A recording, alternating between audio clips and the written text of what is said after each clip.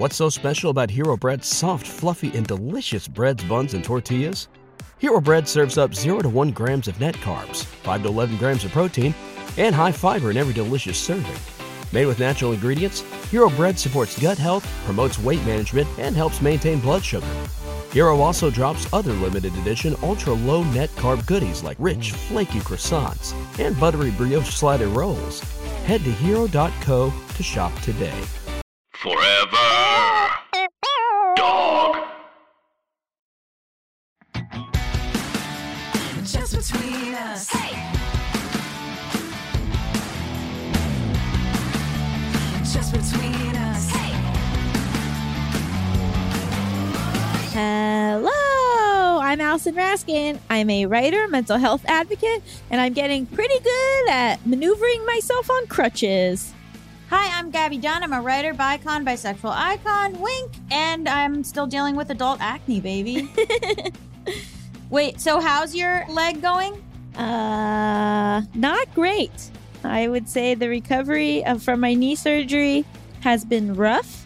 The reason I got the knee surgery was because I had a dislocation and I had 2 subluxations. And so I have so much trauma around my knee and around pain in my knee and feeling instability in my knee. And so yesterday, for the first time, I started to feel my patella move in a way that felt very similar to my subluxations. And that freaked me the fuck out. And so then it happened at physical therapy and I started to cry. I just wasn't able to do what I needed to do because in addition to all of just the physical pain, there's just this mental barrier of being so afraid that if I do the wrong thing that it will happen again, even though the surgery, the whole point was that it won't happen again. So it's this really tough thing of I'm so sorry. Thank you. To get better, I have to put myself through a lot of physical pain and then also overcome a lot of body trauma too, which is really hard. What can you do? No, yeah, but I imagine that it's hard because it's so fragile. It just feels really delicate and it's not something that you can control the pace of. So you can't just go, okay, I'm going to be better on this day. That's what's frustrating. Probably. It's also hard because it's getting better is effort, right? It's not oh, when you're sick, you just rest and then you slowly get better. It's I have to be actively doing all of these exercises and enduring all of this stuff to make it better. And then there's this pressure of well, if you don't do your exercises enough, if you're not pushing yourself hard enough at PT, then it's not going to get better. And guess what? That's just your fault. And so that's the part of it that really trips me up, where it's I don't want to, I want to go at my own pace. I want to listen to the pain that my body is telling me. But I also feel this level of but what if I'm not a good patient and then everything is delayed or I mess up my knee permanently and I never get mobility back, so it's just this added mental strain too of all of it. How is PT? Not great. It sucks. PT sucks and fucking blows. I have a good main physical therapist, but the second half of it, they just sort of hand you over to an aide or somebody who's not, they're not licensed physical therapists. They're more I don't know if they're on their way or they're a different thing, but it'll be they just yesterday told me to do this exercise and I was I can't do that. My leg isn't moving in that way yet. I can't lift my leg yet. Or they think I should know things I don't know. Even just me having to be kind of I need your help to move my leg here and them not knowing that. It's just it's awkward. It's awkward and incredibly intimate right away where I was crying with this person I'd literally met 1 second before. And it's just, and so it's also it's the worst part of the week because then you're also in a lot of pain afterwards too. I'm sure they're used to it. I'm sure they're also used to worse patients than you. I don't know. I had to be oh, this person's impression of me is not the best. And then I was whatever. And whose impression at physical therapy is the best impression of them? Right. So onward and upwards. Yeah, some version. Onwards and the same. Yeah, onwards and lateral. Well, this is Just Between Us, a variety show filled with heartfelt advice, ridiculous games, and brutal honesty. So I want to read some reviews, Apple reviews. If you leave us a 5-star review, maybe we'll read it. We haven't read them in a while, so there are some that I really wanted to read. We also have a 4.7 out of 5, which to me seems high. You don't think we deserve that? I'm excited. Bad with Money only has a 4.5, so this is thrilling. Okay, so this is a review from Hey, It's Jude, and it says, brutally honest review, which scared me. But then it said, this podcast is fantastic. Love the multiple segment format. Gabby and Allison really provide insight on different perspectives of life, and they both are white folks who acknowledge their privilege when talking about certain topics. Really appreciate that they touch on different sides of topics too. Y'all are great. Thanks for the laughs, thoughts, and tears. Aww. And then this one I want to read from B. It says, Allison is smart and Gabby is hot, which thank you. That's what we've said to put on the reviews. But this person said we should have Devin Price on the podcast. And guess what, B? You're going to be thrilled because we did have Devin Price on the podcast. They have a book called Laziness Does Not Exist. And so what a great day for you, B, because if you go back and search, indeed, we have had them on the podcast. Also, this person, Dana019, said that you can leave a review on Spotify too, which I forgot to mention. Yes, you can also leave reviews for us on Spotify. And they said, JBU is the best variety show in town. What town? Who knows? But yes, Spotify now allows you to leave reviews. So thank you for the reminder. So if you want to leave a review or follow us on Spotify, now you can. Yeah, when you guys leave reviews for us, it is actually like incredibly helpful. It helps us book bigger guests because, you know, the more reviews you have, the more just like credibility it seems like you have. So it lets us like expand our guest list. It also just boosts it for more people to find it. And so it's like, if you want to show any support, that would be a huge, huge help. There's two more that I want to read, but all of these are really amazing. But one is from Shenanigans, and it says 1312. Gabby ranks the episode 1312 every time because they don't fuck with cops. Which is, it's like a code for like, fuck the police. I wasn't doing it on purpose, but I really do love that may have been a subconscious thing in my mind. And then this one I want to read for Allison, which is from Kira Loa, and it says, they hate Republicans. I remember one time a Republican left an angry review that Gabby and Allison read on the show because this show is anti-Republican and doesn't consider the right's views or something like that. Well, that's the exact reason I love the show. These amazing people have taught me so much through the years and always encourage their listeners to practice growth. They are very self-aware and aware of their audience in a way most variety shows are not.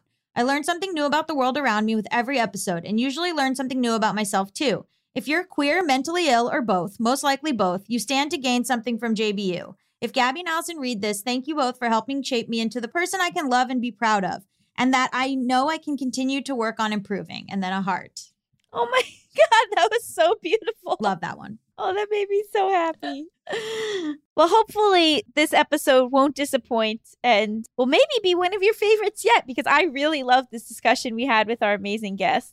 Yes, this week we're asking Ayesha Barenblat some tough questions about fast fashion. I feel like I learned so much in that conversation, and it also, I hopefully will help me reestablish a different relationship with my wardrobe in a positive way. And then later we're going to be talking all about changing your name, the implications of that, the decision making around that. But first, we have to answer a listener's question, and you know what that means.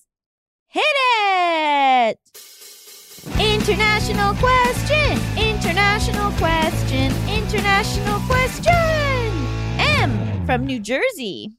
M says, hi, Gabby and Allison. I have a question about dating with a disability while not financially independent. Namely, will anyone want to date me if I have a disability and am not financially independent? For some background, I am 30 years old and in the process of applying for Social Security disability benefits. I do work part-time and am able to cover some of my expenses, but my parents help me a significant amount, and I still live with them, though I am trying to get on a list for affordable housing.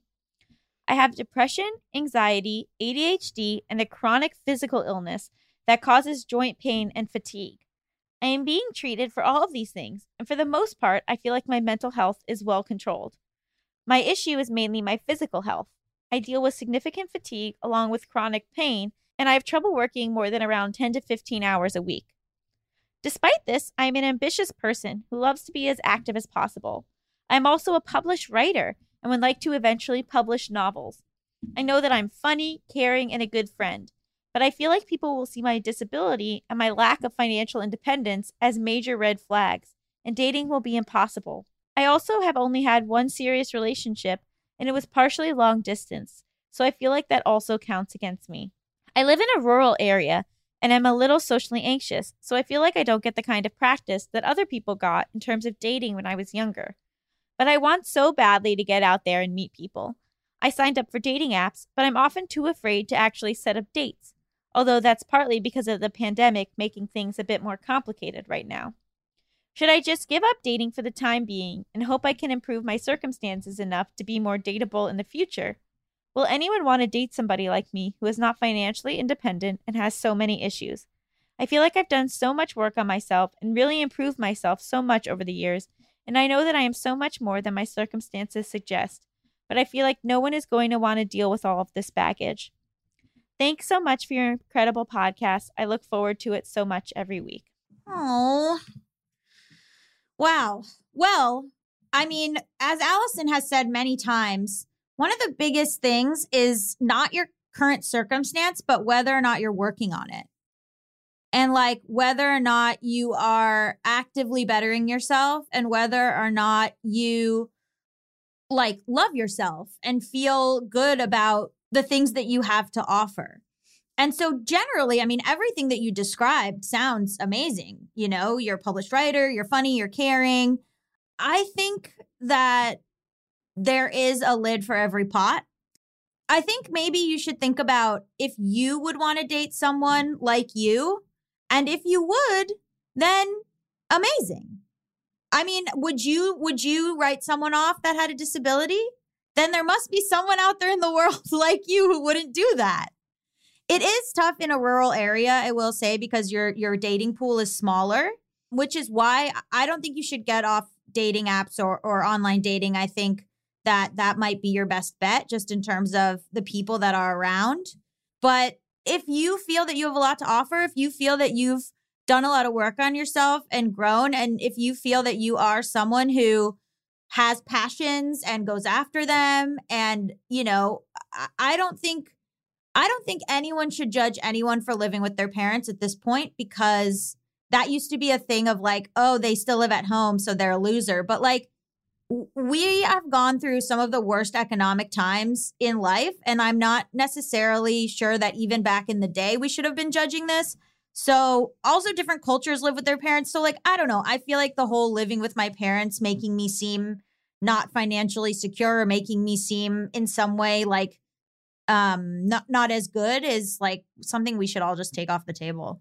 Yeah, I had a couple reactions to this, and I think a big one was that a lot of people are financially dependent on their parents in some way, right? Myself included. Like, I recently moved into a house that my parents bought, and I'm paying the mortgage, and we're renting to buy, and it's all of these things. But like, it is very much me, you know, having support, financial support from my parents. A lot of people might have full-time jobs, but still maybe their parents cover their car payments, or maybe their parents help with the rent, or they cover the vacations for the families, you know, like, I think maybe you're feeling it a bit more acutely because you are more financially dependent on your parents than some people, you know.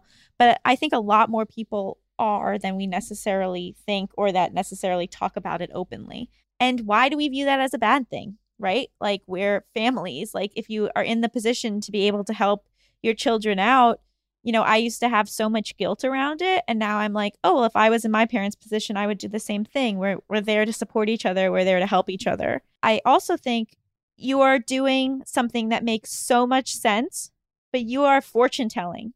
You are assuming, you're mind reading. You are assuming how people are going to react without giving them the opportunity to react. And I get that, because once you become involved with somebody, once you get excited about somebody, once they're real, then their potential rejection of you is going to be more painful than if you never even tried in the first place. But if you're not even letting yourself go on these dates, you're not giving people the opportunity to say, I totally get it. Everything about your circumstances makes sense to me. You know, like, if you have a chronic illness, you're going to need additional support. If you're struggling with a lot of mental health disorders, you're going to need to spend time addressing those disorders, which makes it hard to have a full-time job. Like, nothing here feels like, oh, you're messing up or you're not in a place where you're ready for a relationship. It just seems like you have been in some really hard circumstances and you're doing what you need to do to take care of yourself. And you also have a wonderful support system, which is a huge plus. I mean, who doesn't want to become part of a family where people help each other out and are there for each other? And, and so I think it's deciding that you're willing to face this potential rejection, but also reminding yourself that everybody opens themselves up for rejection when they date. Everybody has things about themselves that they're worried that the other person is going to judge or not like or be afraid of or back away from. And I think that your stuff might be a bit more in your face, if that makes sense, right? Because it's like things we talk about right away. What are our jobs? What are our living situations? And other people's might be more things that someone would only uncover a few months into a relationship or once they really know somebody, so it's scarier because you kind of have to put what you are worried about out there quicker, but give the people the opportunity to take that information. And also, you learn so much information about somebody when you give it to them and how they react to it. Don't go into this as like, I just hope this person doesn't reject me. Go into it as, how does this person take this information and are they good enough for me? Are they understanding enough for me? Are they compassionate enough for me? And so it's a two-way street. It's not you just hoping somebody says yes to you. It's you also having to say yes to somebody else. And maybe that approach will help. But vetting them. Yeah, you have every right to vet them as much as they have a right to vet you. You're allowed to have standards. You're allowed to have somebody react poorly and you go, never mind, I'm not interested. Do you know what I mean? Yeah. And I think, with disability, there are so many that are invisible and there are so many that you couldn't find out about or know about unless you get to know the person or, you know yourself. So you're aware of all the things that go on with you. But you might meet someone and not, talk about having ADHD until much later in the relationship, or you might find out that they have some sort of invisible chronic illness. Like, I think this is much more common than people are open about. And like, you might see them on an app and just get like a picture perfect view of them and not realize that if you guys actually talked, you would probably maybe even have that in common or some relatability, or maybe they have a parent or a sibling with like the similar disability that you have. Like, you don't know what people's level of knowledge is, or what you just don't know. You're like saying, I have these and everyone else is perfect. I think if you put yourself out there, you're going to find is largely untrue. Yeah. And you have every right to go after what you want. You don't have to wait around for the perfect time, because that time's never really going to happen. There's always stuff going on. We're always working on ourselves. We're always, going through a bit of a struggle. And so I think starting that process of looking now, like, you deserve that. And living in the rural area of it all, allowing yourself to be a little more open, right? Allowing yourself to maybe start a long distance relationship or connect with someone online through like Twitter, even if they don't live in your state, or, like, being in a rural area can really make dating, it makes dating much more difficult and limiting. But so sort of allowing yourself for other opportunities and not necessarily the traditional route of, we talk and then 2 days later I can meet them for coffee because they live within 5 miles of me. If you have to build a relationship with somebody who's maybe a little further away, that's okay too. Like, these things that we hold on to that are so quote unquote traditional don't really serve us. And we just have to go about our lives in ways that actually make it better and more joyful and richer. And that might look a little different than the traditional dating model. Yeah. And maybe open yourself up to types of people that you wouldn't necessarily. Like, maybe you're like, I don't know about this on paper. And then you go have a date with them and you're like, oh, they're actually like, they're actually cool or whatever. Like, I feel like when you talked about, oh, I didn't have as much practice, it's like, I don't know how much that matters, but also like you can't get practice unless you go on these dates. Maybe they're Zoom dates. Maybe they're, dates where you're sitting across from each other at a park or something. I don't know. But maybe that actually takes the pressure off of it being so date, so like intense or whatever, to get a little practice. And some people marry their high school sweetheart and never have experience dating another person. Some people date tons of people. Some people go through periods of being single for years and then date again. Your past relationship history obviously has an impact, but I don't think that it makes it so you can't have a successful relationship in any way. And if it makes you feel better, I just want to say I have been rejected in my life so many times. Like, rejection has been a huge part of my life. It's been a huge part of so many people who you love and respect's life. It's just part of the game. And I think kind of taking away the self-judgment from the potential of being rejected might make it a little less scary. We hope that helped. Please keep us updated. If you want to submit your international question, you can send it to justbetweenuspod@gmail.com. That's justbetweenuspod@gmail.com. Up next, we've got an exciting interview with our highly esteemed guest, Ayesha Barenblat. Stay tuned. What's so special about Hero Bread's soft, fluffy, and delicious breads, buns, and tortillas? Hero Bread serves up 0 to 1 grams of net carbs, 5 to 11 grams of protein, and high fiber in every delicious serving. Made with natural ingredients, Hero Bread supports gut health, promotes weight management, and helps maintain blood sugar.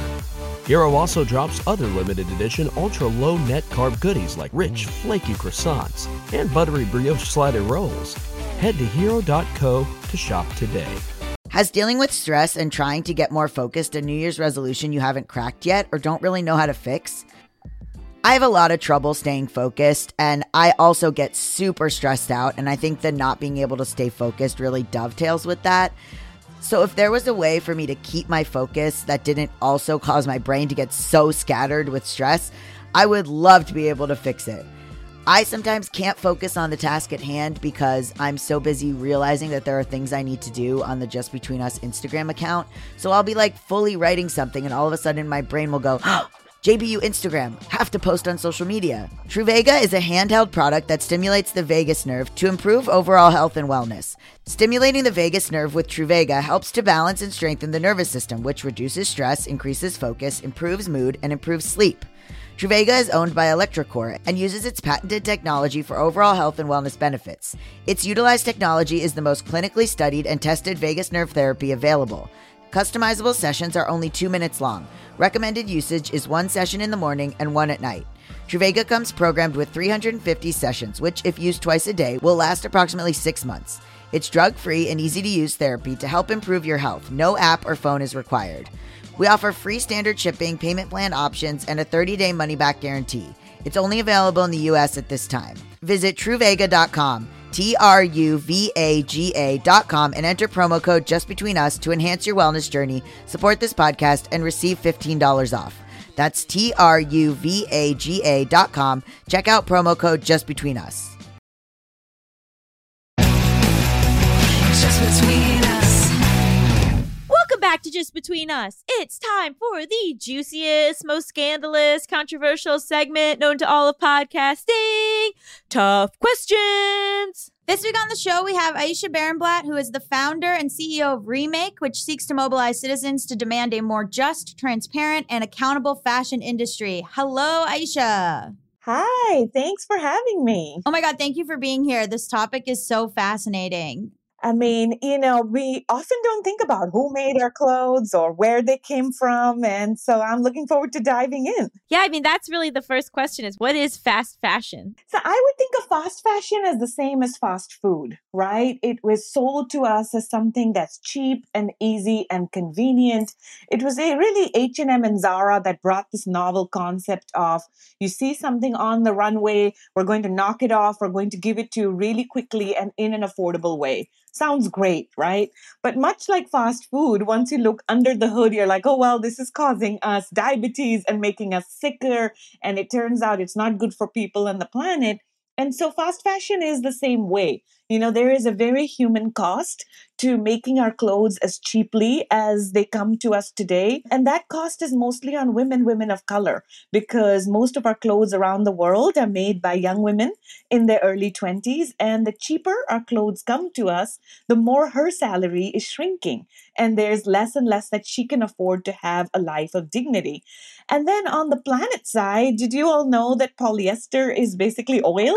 So what we have is this dependence on plastics and the fossil fuel industry to make our clothes so cheap. And not only is that devastating in terms of extraction of oil, but then it sits in landfills for hundreds of years because polyester doesn't really break down. So it's a hot mess. So, can you explain a bit? There's two elements here that are interesting to me. One is the workers' rights and one is climate change. But I want to start with workers' rights. So, how is it operating now and what can be better?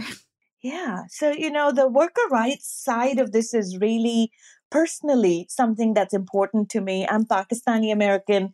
I grew up, in Pakistan, which is one of the bigger producing nations, and really got to see away from the glitz and glamour of the fashion industry, dusty factories, mills. And, to your question, it's like, how is it produced? Well, here's a stat that'll boggle your mind. Today, we produce 100 billion units of clothes a year. To put that in perspective, there's not even 8 billion people on the planet, right? Wow. So we're just producing things very, very quickly. And most of that ends up in landfill within the first year of production. And so the only way for clothes to be built with that type of rapid obsolescence is it has to be dirt cheap. In our generation, we've suddenly started treating clothes as disposable. And so what that means is that the women on the factory floor, and the reason, a lot of factory managers will tell you we prefer to hire women is, oh, they're more docile. We can make them move faster. It's just so dehumanizing, right? The amount of time that's spent in factories where she's working 10, 11, 12 hours a day and not making a living wage. She is taking home a salary that likely maybe affords her 2 meals instead of three. And in the pandemic, when women who made our clothes were not just doing that, but also making our protective gear and our masks, she was deemed an essential worker, but still making less and less, being put on short-term contracts so that, you don't have to pay into Social Security.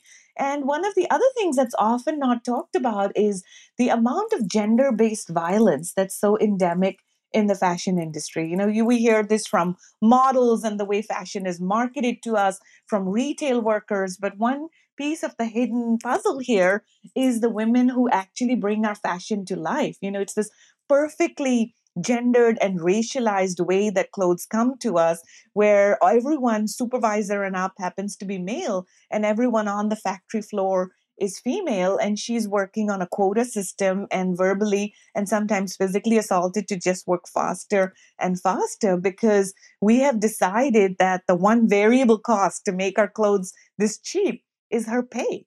And so, I don't want to depress you all completely because we have seen some positive inroads. Our community, it's incredible community of citizens, rallied to get workers to be paid during the pandemic. All said and done, we unlocked some $22 billion from a viral pay up campaign to reverse order cancellations. So we really are seeing, people rising to recognize that if you care about women's empowerment, you care about gender equity, then you have to care about these issues and demand better from the fashion industry.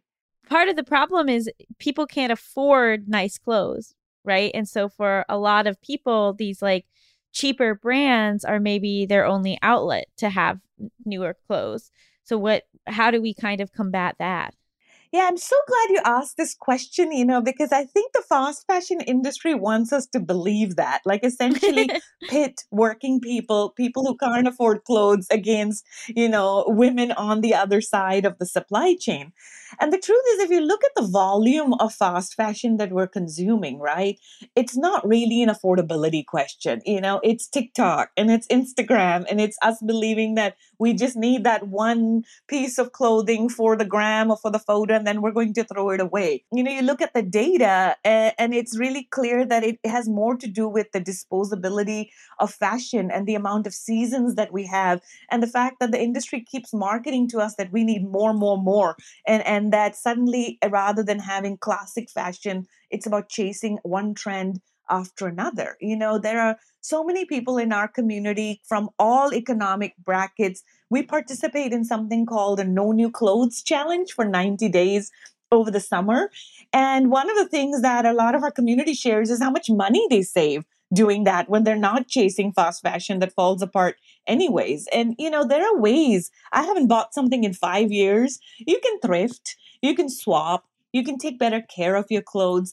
And I think, even if if fast fashion is all you can afford, you can still use your voice to uplift the voices of garment makers, participate in our campaigns, and demand better for her. Because truthfully, our planet and her life cannot sustain the way that we're consuming. And, a $5 t shirt, the price of exploitation is baked in that. Clothes simply cannot cost as little as they do today. Yeah, it's interesting how much we're told that we need to buy and the way that fashion works and how susceptible, I am to buying something that I saw on Instagram and then being like, I don't even want this. And the things do fall apart. I think like one thing that's been cool is that if you don't buy new stuff, you can kind of force yourself to figure out what your own style is and then what you are styling things differently from what you already have. I think is like a 100%. huge, people don't want to do that necessarily, but I think that it is like an interesting challenge to not buy something new, but rather figure out different ways to wear the stuff that you already have, or force yourself to think outside the box to like, what do I actually like and look good in versus like what will match whatever the style is of the day. Completely. And, I think we're seeing a break in some of that, where it's like, we don't want to be sheep that all look the same. Remember in the 90s and the early 2000s, it was just like, this is the trend and everyone's going to wear it. And it's just been cool to see some of the innovation around, I find a thrifted piece or a favorite ethical piece and I'm going to rock it over and over again. The capsule collection people, there's a whole host of people who are like, fashion is cluttering my life. I'm going to Marie Kondo my closet and going to wear little. And it's amazing how much, not just from a money, but time standpoint, it's like a release, right? To say, I don't have all this stuff cluttering my closet that doesn't feel good on my body, that actually is just weighing me down and depressing me. I think we don't talk enough of the mental health aspects of buying cheap stuff actually leaves us thoroughly depressed. There's that sort of one hit of, you buy it and you feel good for a little while. And then it's just, reams and reams of things to comb through every day to decide what you're going to wear. So for me, it's been quite freeing to own fewer, better things. Yeah, I feel like for me, it's really hard for me to find clothes that are comfortable and that I feel like I look good in. And then I'll find a couple of pieces, but then I feel this pressure to not wear the same thing every day. Or like, even just like in that we record parts of this podcast and I'm like, oh, well, I have to be wearing something different than in the last video that we recorded of this podcast. Or like, oh no, like when I went to dinner with this friend, was I wearing the same outfit? But like, who cares? Like if I like the outfit and it's clean, I should be able to wear it as much as I want to. Part of this is it's really not our fault. It's a multi-billion-dollar industry that's marketing to us that we need more and more. If the business model is built upon clothes falling apart, the only way to keep feeding the fast fashion machine is to keep buying more stuff, And this is where we do some engagement with influencers and celebrities where it's like, can we just make rewear not something to be ashamed of? Can you show up on the red carpet wearing the same thing, and how do we just normalize rewear as something that it should be? Because if you think of the amount of labor, we've done the math, there's something like 100 pair of human hands touches a pair of clothes before it gets to us, and then think that we're going to wear 3, 4, 5 times and throw it away. It's unconscionable because making our clothes is high skilled work, and whether it's that $100 Burberry coat or that $21 Forever 21 jacket, the amount of labor is the same. And so we should respect that and take good care of what we have, I like trading with people. Like I like trading clothes with friends of mine and that way you're not rewearing the same thing. You're wearing it differently or you're trading it with, somebody. I think men can wear a lot of the same stuff. And I'm thinking of office corporate environments where men might have like 1 or 2 suits and they wear those. And then there's more pressure for women to have new stuff all the time, which sucks. It so sucks. I think Michelle Obama said that in her book, how like, oh, Barack gets to wear the same suit over and over again. Meanwhile, I have everything that I wear is so scrutinized. And we do this, right? Where this is the thing that's mind boggling to me.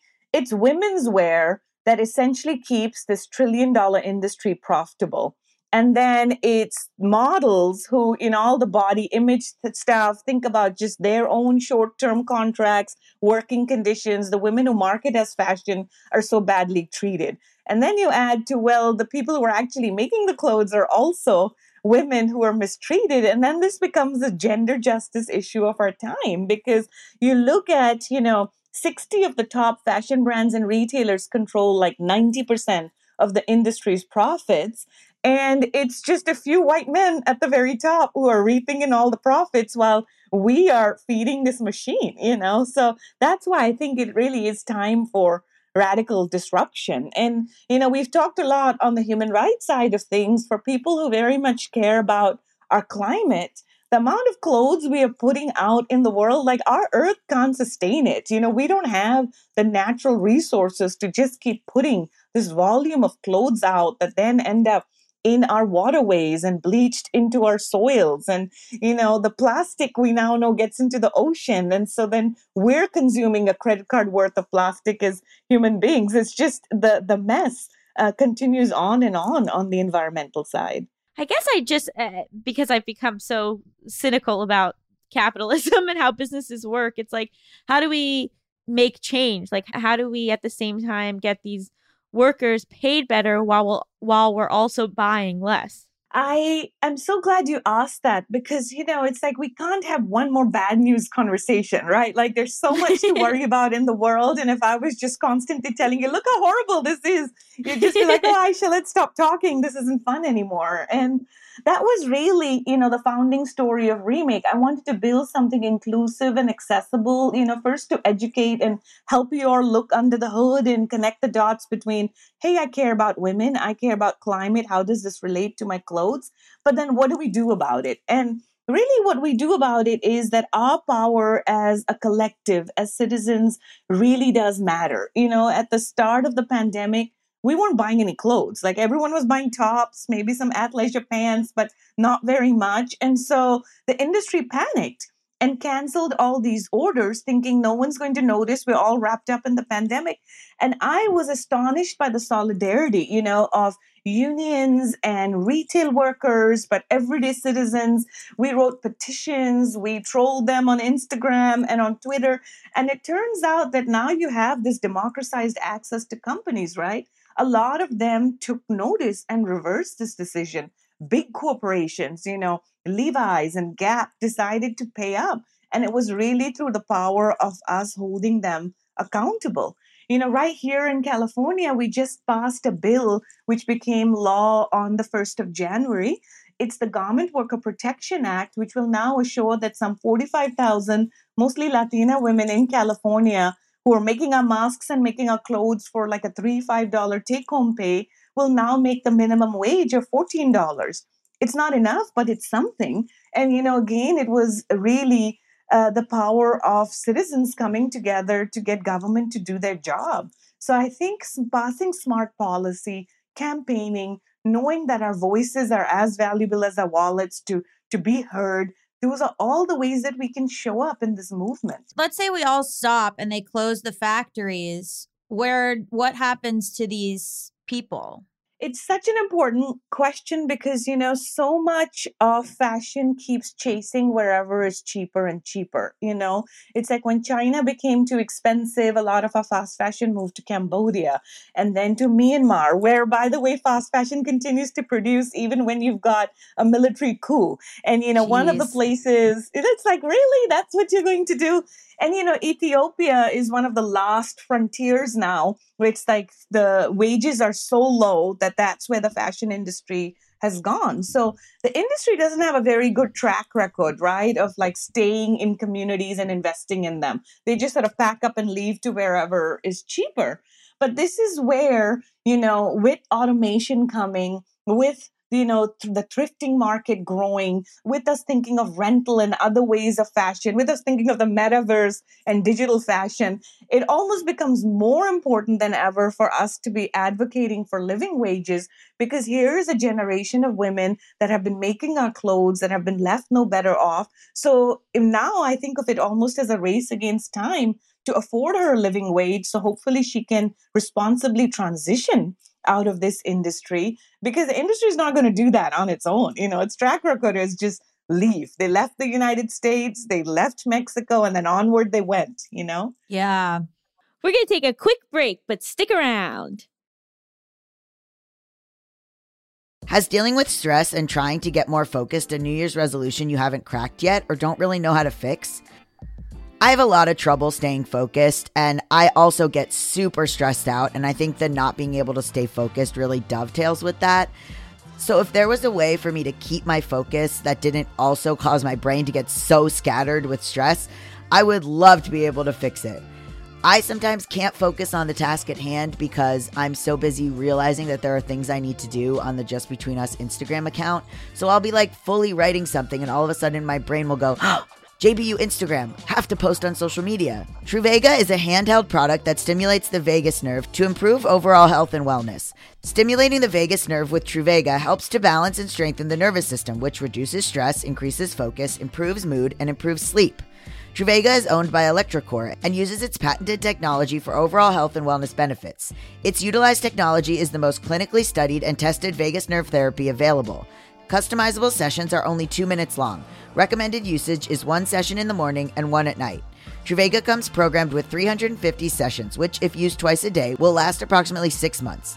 It's drug-free and easy-to-use therapy to help improve your health. No app or phone is required. We offer free standard shipping, payment plan options, and a 30-day money-back guarantee. It's only available in the U.S. at this time. Visit Truvaga.com, Truvaga.com, and enter promo code JustBetweenUs to enhance your wellness journey, support this podcast, and receive $15 off. That's Truvaga.com. Check out promo code JustBetweenUs.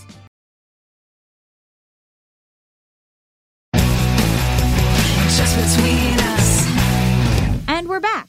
Is it a good marketing strategy as customers become more aware of things to have better policies, to be able to say that they pay their workers a living wage, to be able to say they're more sustainable? Is that a way to appeal to these companies to say, like, this will be good PR for you?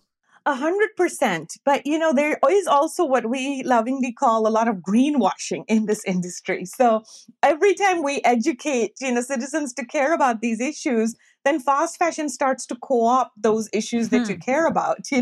We love to say, solidarity is not a t-shirt. So, you care about women's rights or you care about climate change. Don't just buy the slogan on the t-shirt and commoditize your value system. Do something about it, So you suddenly have a lot of fast fashion that talks about sustainable product. But what we pick up from people is a lot of confusion. It's like, is polyester really good? I don't know. Is organic cotton really good? But what about if it's coming from the Xinjiang region, which is essentially modern day genocide? So these issues are so complex that often, what we do, we publish a brand accountability report. And as a watchdog organization, we take no money from the fashion industry, but it's a way for you to discover who are the truly ethical, sustainable brands. And, newsflash, they're the smaller guys. It's often buy local still stands, because the more complex your supply chain gets, the more far-flung it gets, the harder it is for you to understand what the working conditions are like. And, for a lot of the bigger fast fashion brands, unless they radically change their business model, it's very hard to believe that they're truly trying to make inroads. H&M has a sustainable capsule collection now, and so does Zara, and so do all these brands. But if you are producing more fast fashion than ever, and then sort of dabbling in the ethical, sustainable movement, all you're doing is still trying to sell us more stuff. It's not as though you are radically deciding that most of your workers will be paid better or that you're going to reduce your total amount of output to deal with climate change. So I'm very cautious about sustainability claims. And, part of our job is to debunk it, to make it easy for you to know who are the good guys and who are just making it up. You talked a bit about like nylon and polyester. Can you explain a bit more about the adverse effects in terms of climate change and what actually is happening? Yeah. So, one of the things that I think we often make a connection when we're thinking about climate change and what would we divest from and thinking about fossil fuels, we think about transportation, right? We think about the airlines or we think about our cars. But what we don't think about is that the only way for fast fashion to grow the way it grows is with a lot of focus on polyester. If you go into your closet today, you'll be hard pressed to find a lot of things that are made from virgin cotton, 100% cotton. A lot of it is polyester blend because that is a cheap way to make a lot of clothes. Turns out polyester doesn't feel great on the body. I promise you, if you try something that's silk or cotton versus polyester, you'll feel the visible difference on your skin. But then when it comes to polyester, it doesn't really break down at end of life. So part of what we've been doing, in the United States is we send off these problems. We ship these clothes overseas to Ghana and other places, disrupting and destroying their local markets. But we have countries around the world saying we don't know what to do with this reams and reams of what is essentially now garbage. It's ending up in landfills. It's ending up in our oceans. So that's one of the problems with fast fashion is that the more we buy, we are continuing this dependence on oil, and that, as we know, is something that we have to divest from if we want our future generations to have a planet to be on. I think the other thing that we often don't realize is that microplastics shed. Right. So when you're washing your polyester clothes, we now know that some of that little plastic is then shedding and getting into the oceans. And then the fish are eating it and then we are eating it. And so then suddenly we have this plastic dilemma as well. And so here's the classic example of like greenwashing in the fashion industry, because you will have brands saying that, this is sustainable because we've recycled plastic bottles and put them in your T-shirts and your shoes. And you're like, yeah, but that's still plastic and that's not going to break down and it's going to end up in our ocean. So how is this sustainable again? The fact that we're trying to make so many clothes so quickly means that we turn to plastics and polyester. In terms of brands that are actually doing the work, what are some of those and what are they doing? Yeah, so as I said, we rate the top 60 fashion brands, beloved, sustainable ones, but also well-known fast fashion and retailers, and look under the hood on how you're doing. And big headline is for the very big players not making enough progress in terms of their climate commitments or their human rights. There's something less than 6% of the 60 brands that we looked at that pay any percentage of their workers a living wage, and for most of them, even after setting science-based targets, they're producing so much that they're nowhere close to reducing their carbon emissions. But when we look at some of the rock star brands, it often is smaller, independently owned, really disruptors in this space. One of our highest scoring brands was Nizzolo, for example. Oh. And they make really great shoes. I live in San Francisco. I do a lot of walking. I like their shoes for that. And they've made a commitment to pay a living wage, up and down their factory. So that would be an example of a brand that's trying to do right. There are some better known names like Mara Hoffman or Eileen Fisher. You can discover more on our platform, remake.world. But I often tell people, if the price tag is scaring you, don't feel like you have to buy your way into a sustainable fashion future, right? Let's think of ourselves as citizens first and consumers second. So you can be a part of our No New Clothes campaign. You can be a part of our campaigning to get garment workers paid. We're currently running the worst wage theft campaign to get brands out of India to honor the minimum wage increase. So I think, if it makes you feel good, just like organic food, and you want to buy some ethical pieces, power to you. But there are so many ways that you can use your voice to make a difference in this industry as well. Can we talk about thrifting? Because it shouldn't be controversial, but here we are, where there's like this thing of, oh, you should just thrift. Like, okay, so one influencer that I follow posted a thing about promoting Shein. Everyone was mad. And then someone commented and was like, Mama needs her cheap and affordable clothes, so whatever. And then everyone underneath was like, just thrift, just thrift. Is that the answer in a lot of ways. So I wish there was one magical answer, right? And the way I like to think about this is almost like our food choices. It's like, oh, I want to be perfect, but I'm not. So sometimes I'm going to cheat, right? Maybe I'm going to have that glass of wine and that chocolate cake. And then tomorrow I'm going to think back about trying to cut sugar out of my diet. It's a journey. And I think it's the same thing with fashion. There's no silver bullet and one particular answer. The reason I think thrifting has in some ways become a silver bullet that it shouldn't be is that if you go to some of the major thrifting stores today, all you're going to see is like racks and racks of Shein, right? Because Right. there's so much of that product out there.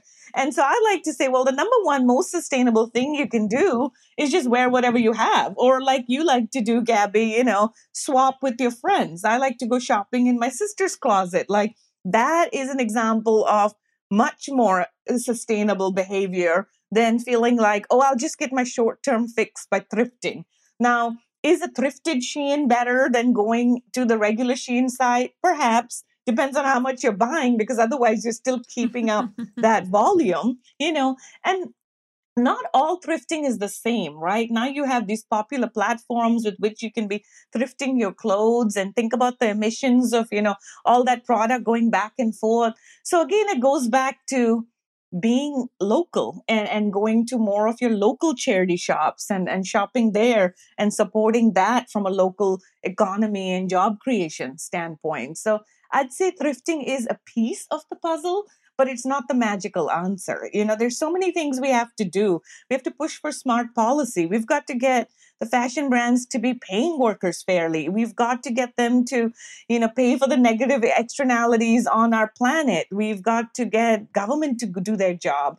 And on a personal level, it's like, all right, you want to rent, you want to thrift, you want to consign, power to you. But don't think that that one thing is going to magically fix it all, Yeah. I mean, everything you've been saying is not about being perfect. It's just about figuring out what you can do, but not being harsh on yourself to be perfect, because we don't have a perfect setup for people to be able to do this like 100%, ethical in the most way. And things are so complex. Like you'll see people getting upset because thinner people will buy bigger, clothes and then tailor it down, thus leaving, less bigger clothing for people who might want to thrift, who are bigger size. My younger sister, as a condition of probation, had to work at a Goodwill, and she said that it was horrible there for the workers. But then in my head, I'm like, well, I'm going to go to Goodwill and like, I'm going to be a good person. And my sister was talking about sort of behind the scenes as being court ordered to work there and how horrible she was treated. So it's like, there's nothing is perfect, basically. Exactly. I mean, we're just operating in a system that's badly broken, and so even just having these conversations, having more of an awareness that there are people behind our clothes and there are ways for us to amplify their voice and leave them, with better conditions. I think that's a lot more powerful than trying to find that perfect thrifted outfit, Yeah. I guess I just have like one, kind of a wrap up question is just like, should we be optimistic about this? That like now that people are a little more aware, now that like we have great organizations like Remake kind of like making it easier to find the brands that are doing this the right way, to put pressure on brands that are doing it the wrong way. Do you think that there will be some real changes in the next few years? I am very optimistic, and as someone who's been doing this work for a long time, one of the real reasons I'm optimistic is exactly because of conversations like this.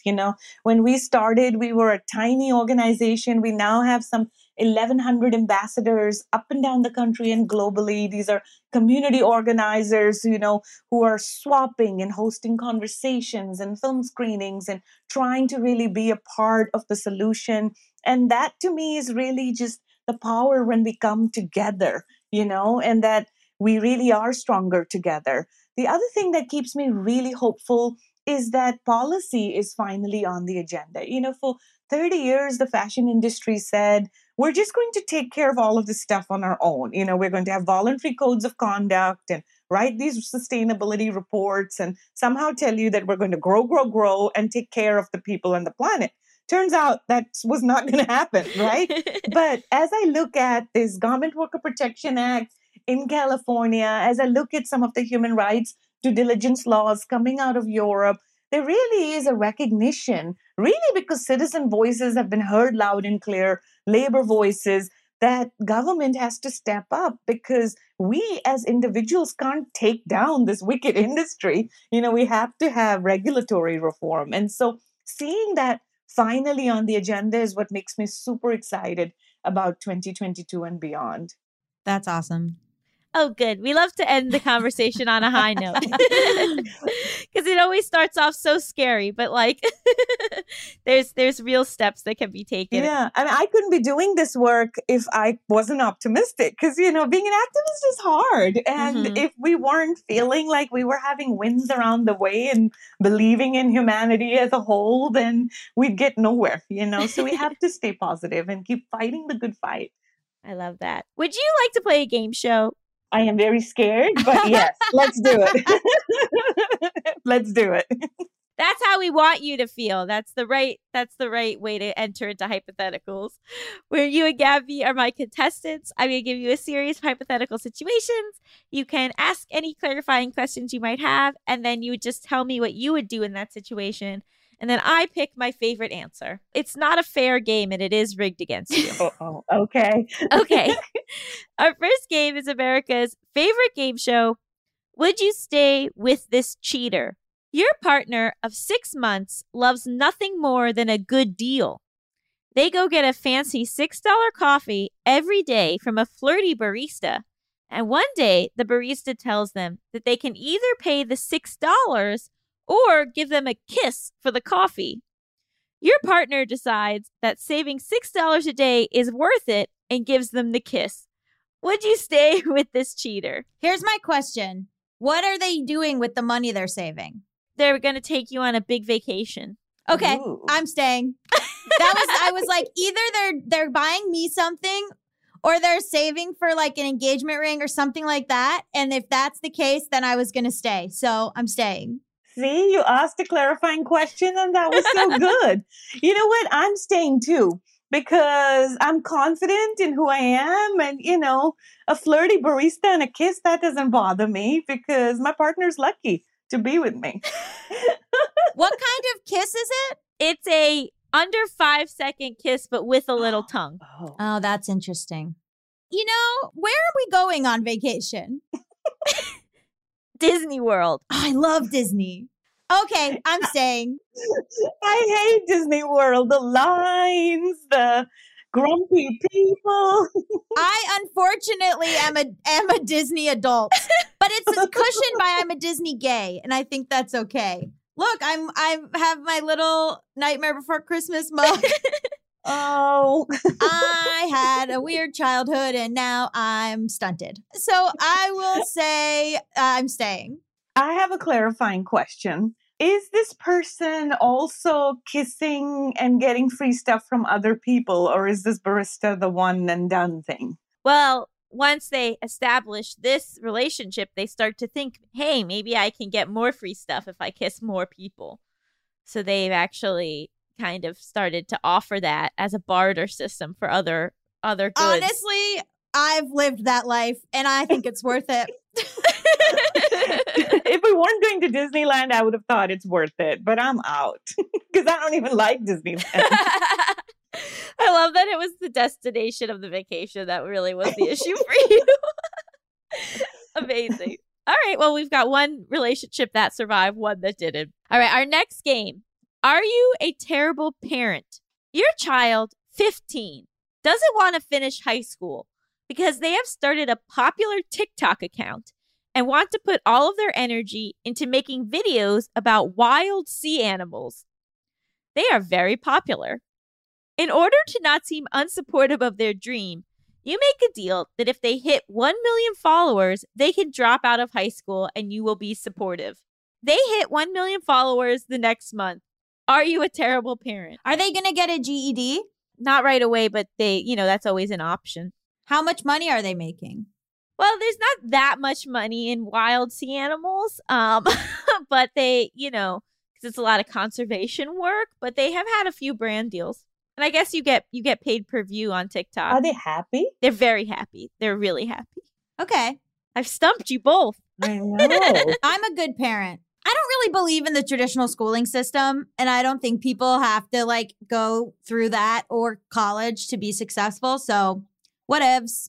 And I think my job as a parent is just to make sure that my child is happy. And so they're doing something they love. Animals need conservation and they're happy. So I'm a good parent. That's true. They are doing nice environmental work.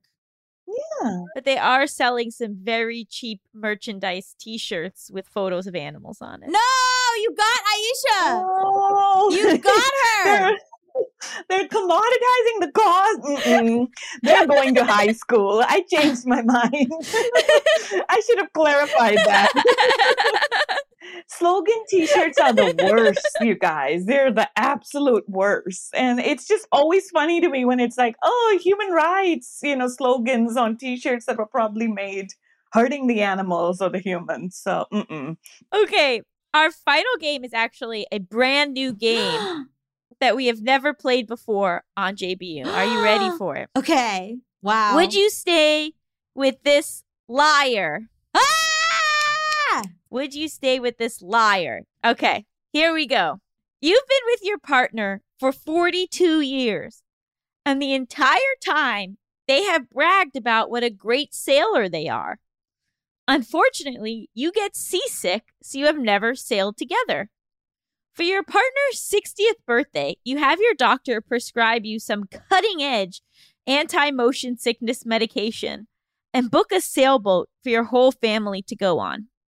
When you reveal the surprise to your partner, they admit they have no idea how to sail and made the whole thing up to impress you, including photoshopping photos of them on boats. Would you stay with this liar? Why were they lying to us? Did they clarify, did we ask to be impressed in some way? I think that it started off, 42 years ago as like a sort of miscommunication where you thought that they knew how to sail and you clearly thought that was cool. And so when they were younger, they they had maybe less self-confidence. And so they sort of made it seem like, oh yeah, I can sail, thinking it wouldn't be that big of a deal. But then you brought it up all the time and wanted to talk about sailing. And so then it had to become this elaborate thing. And then they got deeper and deeper into the lie. And then they would actually leave for like a day to go sail. But they really they went to Pizza Hut. Okay, sorry. I just Googled 2021 minus 42. So this has been going on since 1979. Oh my gosh. And wait a minute. I'm about to crack this because I think they're cheating on me. And I'll tell you why. Oh, damn it. Okay, I was going to say that Pizza Hut wasn't even a thing in 1979, so they've been cheating on me. But actually, Pizza Hut was founded in 1958. So they are telling the truth. This would have been an elaborate Pizza Hut. I crack it by discovering that Pizza Hut wasn't around. That's genius. That's genius. I would stay. Whatever. Like, this is so dumb. I don't even want to sail. I don't even like sailing. Have they lied about anything else, or this is the only lie? This is the only lie, but it was pretty elaborate. I mean, I give them points for creativity, and I would stay. It's fine. It seems quite harmless. It's like an ego thing. I don't know. Plus, I'm old, so, what am I going to do now? What are you going to say to your whole family that shows up on the sailboat? I'm going to tell him, prepare yourself to answer every sailing question. Oh, and then I'll hire someone to be like the sailor expert. And I'll be like, it's because my partner wants to relax on their birthday. I'll help them with the lie. You'll help them with the lie. Yeah. Oh, you're nice. I know. You're nice. Oh my gosh. I'd make him fess up to the whole family as a punishment for being such an elaborate liar. That's amazing. I think that's the right answer. So you win. Wow. Yay, what do I get? Barenblat, not merch, right? Thank you so much for joining us. Of course, my pleasure. This was so fun. Where can people find out more about what you're doing and help support the cause? You can find out more at Remake Our World. That's our Instagram and our TikTok. And, keep up with us on our platform. That's remake.world. Thank you so much. Thank you. Stick around after the break. We'll be talking all about changing your name.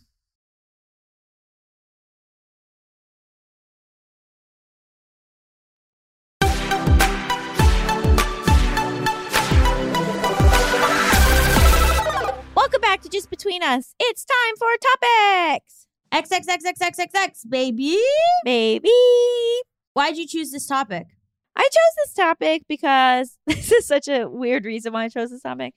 Because, now John and I are living together. We're merging lives. And, I had to call the vet to, get my name on Phantom's records because we switched vets and his name on and sugar and all this stuff. And I was just thinking about how it's kind of complicated that we have different names.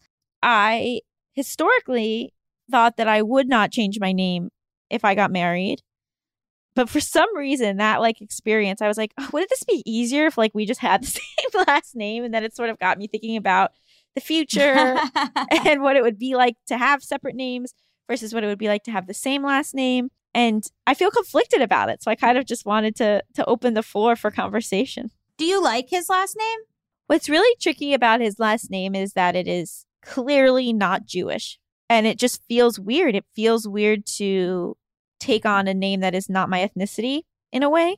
I think that that's maybe my biggest issue with it, if that makes sense. It's just it feels like I would, but it's also this weird thing, right? Because I've also established myself in my career with my name. So it would very much be keeping my name for career stuff and then just changing my name for personal things. And that feels weird too. But maybe that's the right choice, right? So public facing, I'm still Allison Raskin.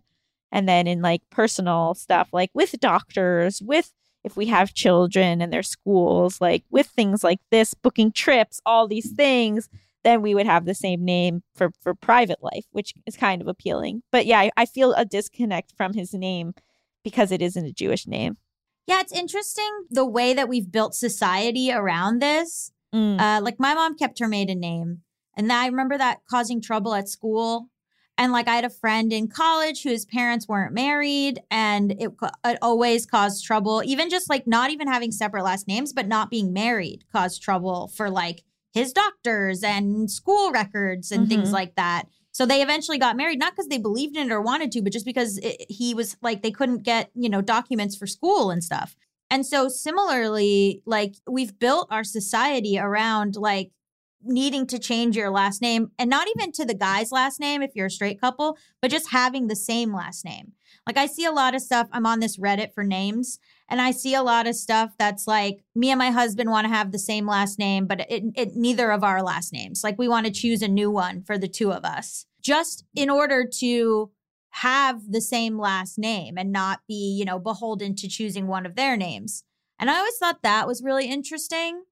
But it's so weird that we've built society around needing to have the same last name. And it's also oh, okay, so I'm going to take on his family name, but not have my family name anymore. There is this part of me that is annoyed that it's often in straight couples, the woman that has to change the name. I feel angry about that. In my ideal world, we would have the same last name and he would have my name. But there's weirdness around that. People don't rarely do that. They think it's emasculating. But I think it should be whoever has the better last name. I think we both like our last names. No offense to Josh Gondelman, but when I was dating Josh Gondelman, I was like, no way in hell am I becoming Gabby Gondelman. No way in hell is that happening. Even if I believed in it, get the F out with that. No. And then with me and Mal, our last names kind of rhyme. Mm-hmm. So if you would hyphenate or whatever, but Dunblum sounds ridiculous. Have you talked about it in terms of if you would ever have the same last name? Well, here's the thing. You got two non-binary people in a relationship. And so Mal has a dead name and their real name that they go by. But on all their documents, it's their dead name. I have friends who are trans who have changed their names immediately, which causes taxes problems. And then they always have to put their dead name on documents still. And it's like this whole thing. And then it's super weird. Like if Mal and I are like flying or doing something where they need your name, it's like very strange to fill it out in this way. And they'll put the gender, you know, like just male or female. And then like we had an instance where we were flying and it was first class, not to brag. And the person came, the stewardess came and she was like, said Mal's dead name to me because in her mind, she has it listed like female and then, you know, whatever. So, and this would happen with my other ex, with my ex who now goes by James. People at one time, a person at a hotel just handed me James's credit card because they assumed it was such a female name. They assumed it must be me.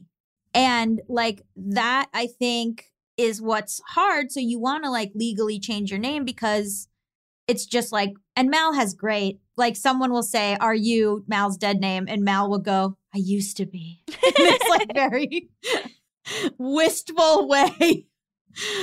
But it is really hard on trans people in some ways because the paperwork still comes up and all this stuff and people will just dead name you like left and right. And it's, you know, one friend of Mal's I really enjoy, this singer, songwriter, musician named John Allison.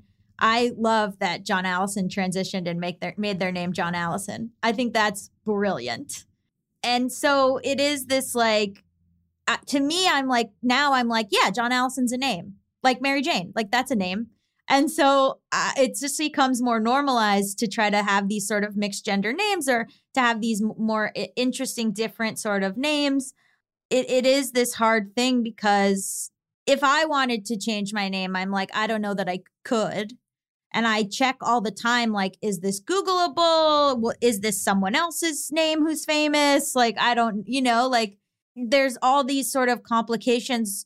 Yeah. And then Mal will be like, well, I don't want to get married under my dead name. Like, I want to change my name before we, you know, have like our marriage certificate. So it's like this whole rigmarole that then will probably cause them issues with, I don't know. Drew kept her name. Drew is still her same name. Sometimes she says she wishes she had changed it, but luckily Drew is gender neutral. But I don't know. It's like, it's sometimes that's why like people say they want to give their kid a gender neutral name to begin with. Mm-hmm. Have you wanted to change your first name? Yeah, but I'm also like, I'm so known by this. And also, I have terrible taste. Like any name that I don't want to say it here to jinx it, but like any name that I come up with, I'll like run it by someone and they'll be like, yeah. Nobody is ever like, yes, that's good. People are like, well, Drew is very supportive, but like, you know, certain people will be like, yes, that's a name. It's like very into it. So I have a horrible taste. And also, I don't know. I've had my name for so long, I don't super mind it. There's two trans name things. One is you just make the other opposite gender version of your name. And then the second is you name yourself after something in nature. So it's either like your name is like, you know, Allison and you change it to Albert, or your name is Allison and you're going by like Moonstone. Like there's no middle ground. I'm sure there's plenty of middle ground, but it also just seems like they make it so hard to change your name. They do. I think the paperwork of it all seems really overwhelming and scary. There's two elements to it also with transness, which is changing your name and then changing your gender marker.